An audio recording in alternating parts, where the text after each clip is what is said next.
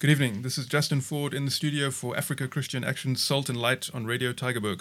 Tonight we are discussing ministering in our municipalities. Dr. Hammond, on the afternoon of Sunday, the 2nd of October, you and a group of concerned Christians gathered in a large and strategically located traffic island with large trees and lots of shade in the Cape Town CBD. What were you doing there? Thank you. Sunday, the 2nd of October, was International Life Change Sunday. So, in fact, the first Sunday of October has been designated International Life Change Sunday.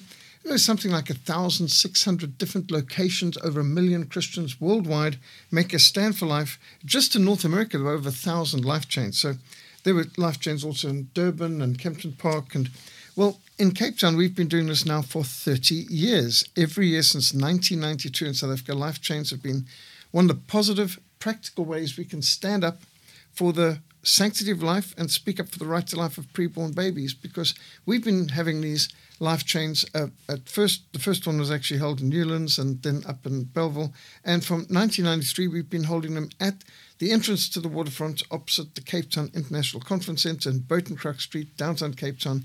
And it's normally from 2 to 4 p.m. on Sunday afternoon so that churches can take part. And so it's been a wonderful time of positive, practical, placard, protest, witness. It's a prayer vigil. We sing, we pray, and, well, normally we try and distribute literature.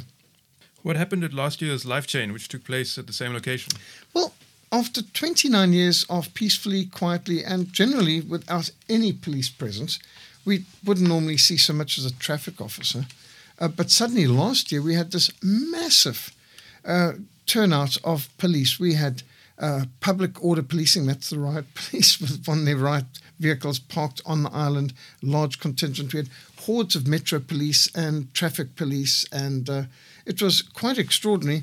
And we were suddenly informed, well, of course, they were trying to enforce the masquerade madness. It was all part of the lockdown lunacy and so on. And we had to point out that, of course, according to South African legislation 1997 on public protest, it's illegal to obscure your face or to wear any kind of facial covering, any thing that obscures your face or any mask and specifies mask if you're involved in a demonstration. And, of course, the purpose there is accountability, facial recognition, all that. And so when I point this out to them, they said, no, but Parliament's changed that law and said that's not possible. Parliament hasn't met since February of 2020. So there's no way that this law can have been redundant. They said, no, well, it's superseded by... No, a regulation can't supersede a law. And anyway, they were saying we had to wear masks. That was one harassment. But the main problem was that they were telling us we had to stop distributing literature to traffic lights. And that seemed a bit bizarre because we've been doing this for 29 years without incident, without accident, without a problem. And there we have been distributing thousands of leaflets at traffic lights. And it makes sense because people come along and they see there's a couple of hundred people with placards and there's banners and there's flags and they want to know more about it. And so they're often winding down the window, putting out their hand, wanting to get the literature to find out, what is this all about, get more details. So the literature distribution and the placard protest go together. I mean, they ideal because, okay, people can see a couple of slogans, but it's more important that they can read more details and get the contact details, the website, the email, telephone number, and so on, for further follow-up. So it was a traffic officer who told us that we weren't allowed to do it. And when we asked about the regulations, he was extremely vague. He couldn't quite tell us why. And then we pointed out, well, we do have the right by the Bill of Rights for free distribution of information and freedom of conscience, freedom of religion, freedom of worship, and all of this. And we've got an unrestricted right to freedom to protest as well. And why would you be inconsistently applying this? Because it seems every day at almost every traffic light around Cape Town, somebody's selling, marketing, distributing, or begging something. And so at traffic lights, we're pretty used to the fact that people are selling you all sorts of things, not just magazines, but sometimes they try to distribute advertising for, it could be a garage, it could be a new apartment block, it could be these estate agents. But at any rate, I've never seen them restricted. And for that matter, during political campaigns, there's massive distribution of leaflets relating to politics there. And these are pro-life things. We're not selling anything. We're giving away pro-life literature. And this traffic officer made a big song and a dance about it. He even tried to suggest that we had to take our banners off the footbridge. And we asked why, and he said it could distract motorists. So I said, well, that doesn't seem very consistent, because we have trucks with all kinds of very intricate advertising inside. We've got buses with intricate advertising. We've got adverts. We have billboards. There's all sorts of things that could distract you on the sides of the roads almost anywhere. But a good driver mustn't get distracted. He must focus. And anyway, in 29 years, we've never had anyone distracted to such extent there's been accidents at any of our life chains or marches for life or protest. You know, what a strange thing if you're not allowed to have a distraction on the road. I would have thought every advert is a potential distraction.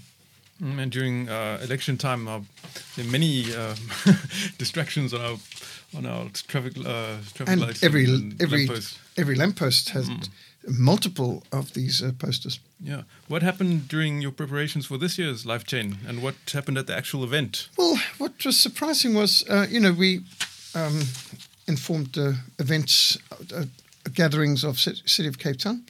And next thing, and we were having very nice discussions with them, and everything was fine and no problem. But then a traffic officer wrote there that, no, the traffic department will not support any distribution of literature. And so they insisted that they put in there participants not permitted to enter the roadway, participants not permitted, capital NOT, permitted to hand out pamphlets in between vehicles on the roadway. So that was put in big and bold and caps in this permit staging of gathering for yesterday, which seems a bit inconsistent because we've got people doing this all the time. And unfortunately, there was quite a contingent of traffic officers and Metro Police there to ensure that we did not distribute any literature at the traffic lights. But while we were prevented, other people were distributing leaflets here without anybody challenging them at all. So it looked like it was targeting specifically the pro-life Christian literature that we would distribute, which seems awfully inconsistent and therefore a breach of our Bill of Rights. Talking about our Bill of Rights, can you just clarify what rights South African citizens have regarding public gatherings and demonstrations? Yes, it's very clear. From the Bill of Rights, which is Chapter 2 of the Southern Constitution, Section 9, the state may not unfairly discriminate directly or indirectly on basis of religion, conscience, belief, and even says and birth. Also, Section 11, everyone has the right to life, which is actually what we're protesting about. Everyone does have the right to life, and abortion stops a beating heart. Section 16, everyone has the right to freedom of expression, which includes the freedom to receive information ideas or to impart information ideas, which is exactly what the Life Chain is doing. We're imparting information not only by placards and banners, but also by literature, which is received by people who want to roll down their windows and receive it. So, it's not like anyone's been forced to take the literature. And people are eagerly winding down their windows and putting out their hands because they want to read more about what's going on. So, unfortunately, Section 17 was also violated, that our right to peacefully assemble, demonstrate, and to picket. So that's another one, Section 17. And then there's also a quote from our Regulations of Gatherings Act of 1993. The right to protest is a fundamental right in South Africa and serves as a bedrock to our democracy. So, I would have thought that we had rock-solid legal Bill of Rights, constitutional foundation for the right to demonstrate, as we have done for 30 years consistently at this very location, and to distribute literature, which has never been challenged before. And yet we were prevented. And that's sad, because we could have distributed anything from 4,000 to 5,000 leaflets to people. And we specially printed a whole lot of leaflets on these very things. Abortion, the facts, It's My Body, and a whole range of other good pro-life leaflets that were available to be distributed. But we could only give to some pedestrians and those vehicles that were directly able to be reached from us standing on the pavement. But we could not, while vehicles were stopped at traffic light, go in and hand it to those who wanted it, because of this strange new regulation that somebody says is there. As you already said, there's inconsistency in the application of the laws. As we see a lot of people begging and handing out leaflets at traffic lights. Why do you think the city officials want to obstruct a completely harmless and a peaceful pro-life gathering, one that has become an annual event? Well, I'm sure that many don't want. In fact, even amongst the public order policing, that's the riot police folks who were sent to be there, they were personally very friendly and polite. The Metro Police we spoke to were also very sympathetic and supportive, even the traffic police we dealt with. But one traffic official high up has given the instruction that we are violating the Road Traffic Act, which, again, it doesn't seem to make sense, because when you look at the restrictions, the only reasons you could restrict a protest application is if it will result in serious disruption of traffic. Well, we didn't disrupt any traffic. If the gathering will result in injury, well, we've never had an injury at any of our protests, which a lot of political parties in this country can't say for their events. And also, if the gathering will result in extensive damage to property, well, we've never damaged property. We haven't, forget about throwing bricks, we haven't broken glass, we don't even leave litter. In fact, we pick up litter. We leave the places better than we found it. And so the only reasons that they could have said that we couldn't do it don't apply, because there's no damage to property, no damage to vehicles, no disruption of traffic. We're not burning tires and blocking roads and causing problems. So you would understand if they were stopping those kind of protests. But at any rate, we do need to have people in the mayoral office or in city council to send a clear message through to the traffic department that they should not infringe on the constitutional rights of Cape Townians to receive and impart information, and freedom of conscience should not be infringed. What is the reception of the life chain by the public? Oh, overwhelmingly positive. I mean, there's no doubt about it. Lots of thumbs up, lots of hooting, positive hooting, friendly waves and encouragement, people shouting words of encouragement out the windows. Very, very little negative indeed. A couple of people make a rude sign, a couple of thumbs down, but, compared to the hundreds of positive feedback, there's no doubt that the bulk of Cape Townians that are passing by this pro-life protest indicate that they support what we're doing. What is the mature Christian response to unfair treatment or harassment? Well, we don't return evil for evil. We return good for evil. We seek to love our neighbours. We seek to do to others we want to be done unto. But I think when we unfairly are treated, just as when the Lord was assaulted in the high priest's palace, he said, if I've done wrong, testify against me. But, he asked him to bring forward facts. And the Apostle Paul, when he was arrested, he appealed to his Roman citizenship and the law and sought fair trial, and even appealed above to the emperor when he was not receiving justice. So there's nothing wrong with us seeking justice, appealing, and we certainly are going to, we already have sent off letters to the office of the mayor and to the Commission of Police and city councillors and others, and going to ask them to look into why it is that there's this unfair selective discrimination against pro-life Christians in terms of distributing literature at traffic lights when others are able to do it. And we've been doing it for 30 years without any incident before. What I find striking and most relevant to the topic of abortion and pro-life is that in a superb article called Reclaiming Our Communities, you write, quote, "For communities to be strong, their families need to be strong. For city councils to be good, the citizens need to be good." End quote. What's striking is that one of the reasons for the promotion of abortion is to weaken families, which in turn leads to weak communities. That's so true. The family is the basic building block of society, and what we're standing for is the basic strength of a family, which is the first command God gave, to be fruitful and multiply. And so it's to interfere with the right to life is undermining the families. And we are making a stand for adoption as a loving option, and that babies are a blessing. Choose life. Abortion, one dead, one wounded. Every abortion stops a beating heart. Abortion, one heart stops the other heart broken. Jesus heals and forgives. Abortion is a national sin. Abortion, the ultimate child abuse. Stop abortion. Thou shalt not commit murder. Abortion is murder. I mean, these are many of the signs.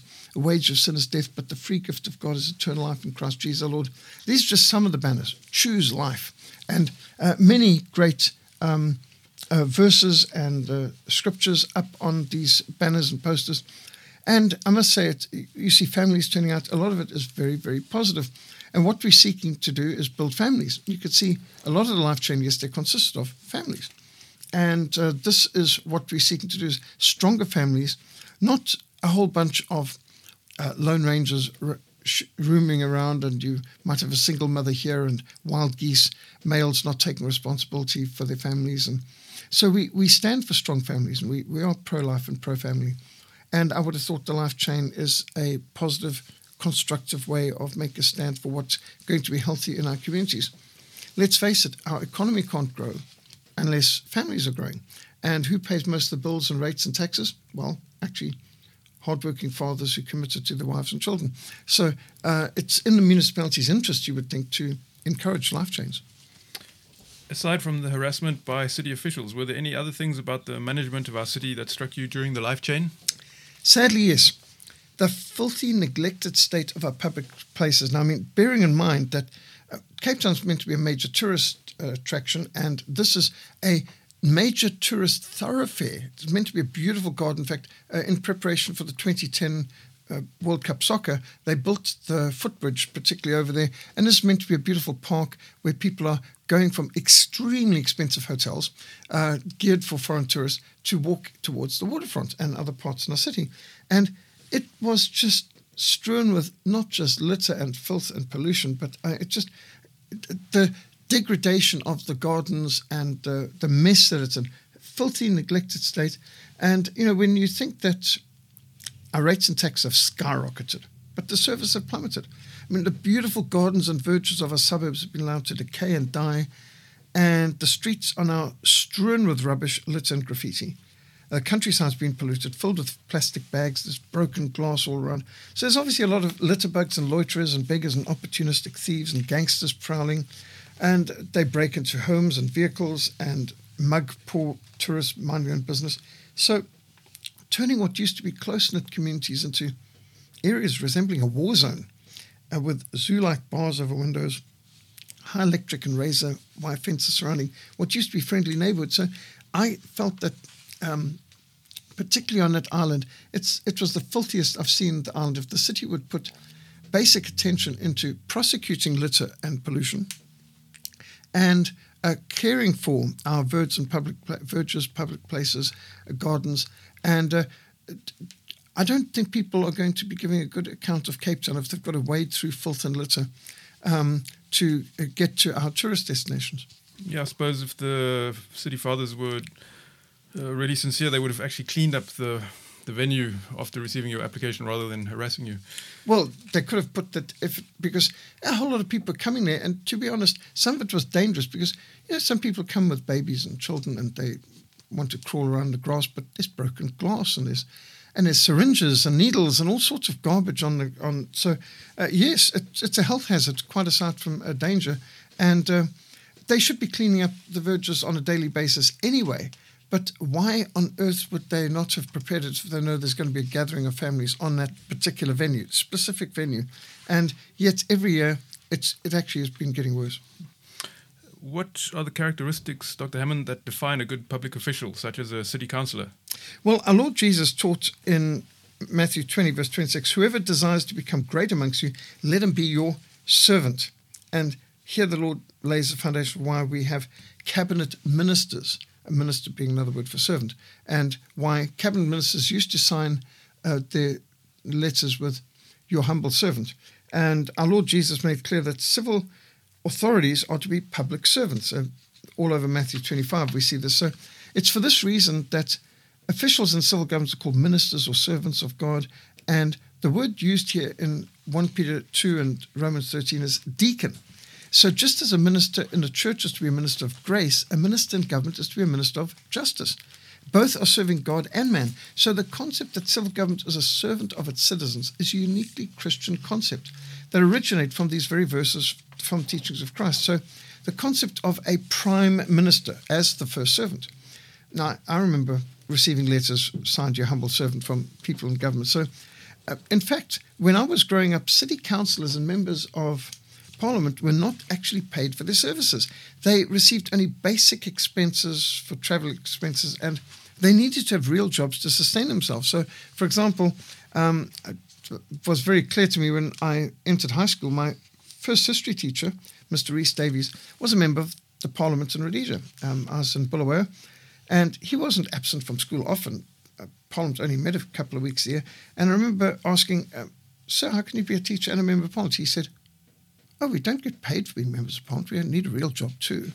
And, well, interesting. And he even said, while he could receive a free train ticket to travel to Parliament in Salisbury, but if he wanted to fly, that was at his own expense. They didn't provide free flights for parliamentarians. So plainly, there was a time when government was not for personal enrichment. It wasn't a get-rich-quick scheme, but people offered themselves for public service as a town council or member of Parliament. They had to have been successful job providers in the community and able to donate their time to city council legislative duties, because the city council money was not for them, it was only for the communities. And so entering politics at that time was not a way to get rich. Civil servants were actually sacrificing their time and their talent for the common good. So if we presume that present-day so-called civil servants are not doing their jobs out of a sense of duty or out of interest for their community's well-being, but rather to benefit from high-paying public salaries, then these people might be open to anything that increases their wealth, such as corruption. Is that not so? Oh, yes. No, I mean, the salaries, the exorbitant, extravagant, highly generous salaries and fringe benefits that people in government departments receive, especially in city council too, by the way, is unfortunately not the only way in which they get rich, because according to the African Union, their reports on corruption, over 32% of the total gross domestic product, or GDP, of Africa is looted every year by government corruption. That's a total third of the gross domestic product of Africa is stolen by governments. That, by the way, is 10 times more than all of foreign aid to Africa. So we don't need foreign aid if we could just cut corruption by 10%. Imagine if you could cut corruption by 20%, and that would be better than double the amount of foreign aid we're getting today. Well, it would be even better if we could cut by 100%. But just think how much corruption steals from everyone. I've heard of politicians say corruption doesn't hurt anyone. Well, that's not true. Corruption steals from absolutely everyone, and corruption chases away tourists and investors and job creators. It devalues the currency. It reduces the value of everyone's savings and earnings and pensions. It erodes and implodes any economy. So corruption, more than any other single cause, is responsible for most of the poverty and most of the joblessness in society. And so when we see problems or see rising prices in the shops and so on, let us remember that this is just an example of how corruption is stealing from everyone.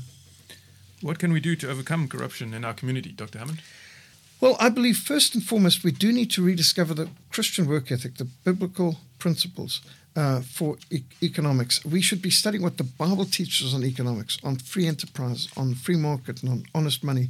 And there are biblical solutions to crime and biblical commands to a nation, and there are political principles and teaching of Christ. All of these will help us to apply the Lordship of Christ to all areas of life. And in this, education is foundational, because the philosophy of education in this generation will become the philosophy of government in the next generation. But secondly, we can all do something to reclaim and restore our communities. The biblical principle is each community has the God-given right and responsibility to elect their own leaders from amongst their own people. And this was established during the evangelization of Europe over 14 centuries ago.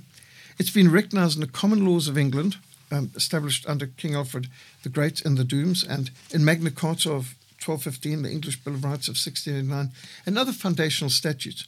The key principles are these: no taxation is lawful unless it has been approved by representatives of the class and community who are being taxed, and the right of every community to govern themselves and to determine who are to be entrusted with the stewardship of their resources. This is foundational, and it was a foundational for over a millennium of Christian civilization.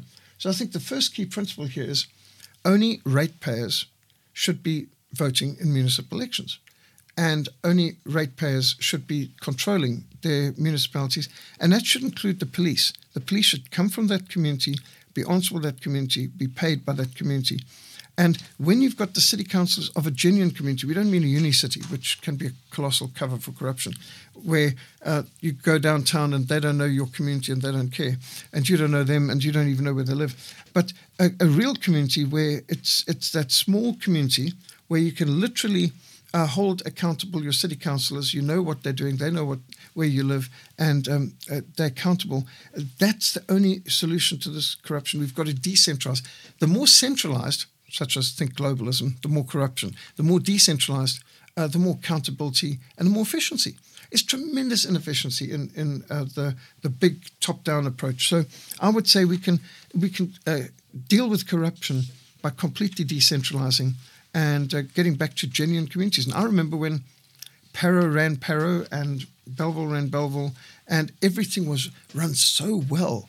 And all the verges were just like gardens, and you could see they took pride in the community, and you didn't see litter and pollution, and it was such a well-run community. But with the Unicity has come unaccountability, corruption, and just like we don't care. But it's not like the costs have gone down. The rates and taxes doubled, trebled, quadrupled, increased by a factor of 10, increased by a factor of 20, and just carried on. But as the rates and taxes skyrocketed, the services have plummeted. What is the root cause of the deterioration in our communities? Well, to a large extent, I think this drastic deterioration in our communities come from secular humanism, secular humanist worldview, irresponsible news media, which is more distracting you from the real story than giving you the real news, and the exploitative entertainment industry, which has been undermining Christian foundations, biblical law, promoting situation ethics, glorifying violence, glamorizing crime. I mean, let's face it, the media, education, entertainment has a lot to blame. But it's also, to a large extent, the inevitable results of the amalgamation of municipalities and the centralization of power in unicities, because instead of local community control over their own municipalities with their own local police force to protect their interests and property, we have professional politicians who neither know the community nor care. And that's why we read in Nehemiah 4 verse 14, do not be afraid of them. Remember the Lord who is great and awesome. Fight for your brethren, your sons and your daughters, your wives and your houses. Nehemiah 2 verse 17 says, see the distress we're in, how the city lies waste and its gates are burned with fire. Come, let us rebuild the walls of Jerusalem that we may no longer be a reproach. And I think those are some of the solutions. And right there you can see the problem. You have a 10-point list of solutions. Could you quickly run through them, Dr. Hammond? Yes, so only long-term residents who've excelled in serving the community should be eligible to stand as candidates for any community. And I think when it comes to municipal elections, it actually would be better if it was individual candidates, ultimately, who are known by that community and who live there. And to the honour of the Lord and as faithful stewards, only ratepayers should be allowed to vote in municipal elections because it's their money that's being voted on. And then not to attract professional politicians and those with a looting mentality, we should not be giving salaries beyond basic expenses for town councillors and mayors. There shouldn't be any opportunity for a civil servant to loot the resources so painstakingly and sacrificially built up over generations by residents and ratepayers. So decentralization is absolutely essential. Each local community should have direct control over their own municipalities. And we mean every real community, not gerrymandering of joining together different groups to help on your political party control. There can be no toleration of litter or pollution. To eradicate crime, first priority is eradicate grime. That encourages it. No littering, no panhandling, no beggars, no opportunistic thieves tolerated in any community. And then charitable work, of course, must be supported, and every opportunity given to help the less fortunate to groups like the Salvation Army and ARC. Parks for children should be very carefully maintained, kept clean, safe, protected from broken glass and drug dealers and drunkards and pedophiles. So our municipalities must become drug-free and crime-free, zero tolerance for crime. And they must set a high priority on restoring gardens and verges and traffic islands and beautify the inner cities, reforest the suburbs, set up lights in public area. All of these things will discourage crimes. And, of course, municipal taxes should only be allowed to be used for the local community. As our time is almost out, Dr. Hammond, please give our listeners contact details where they can learn more and obtain resources to promote the pro-life agenda and restore their communities. christianaction.org.za, www.christianaction.org.za. Our closing verse will be from Proverbs chapter 21, verse 15. When justice is done, it brings joy to the righteous, but terror to evildoers. Please join us next week at the same time, 104 FM on Radio Tygerberg, for the next program of Salt and Light. God bless and good night.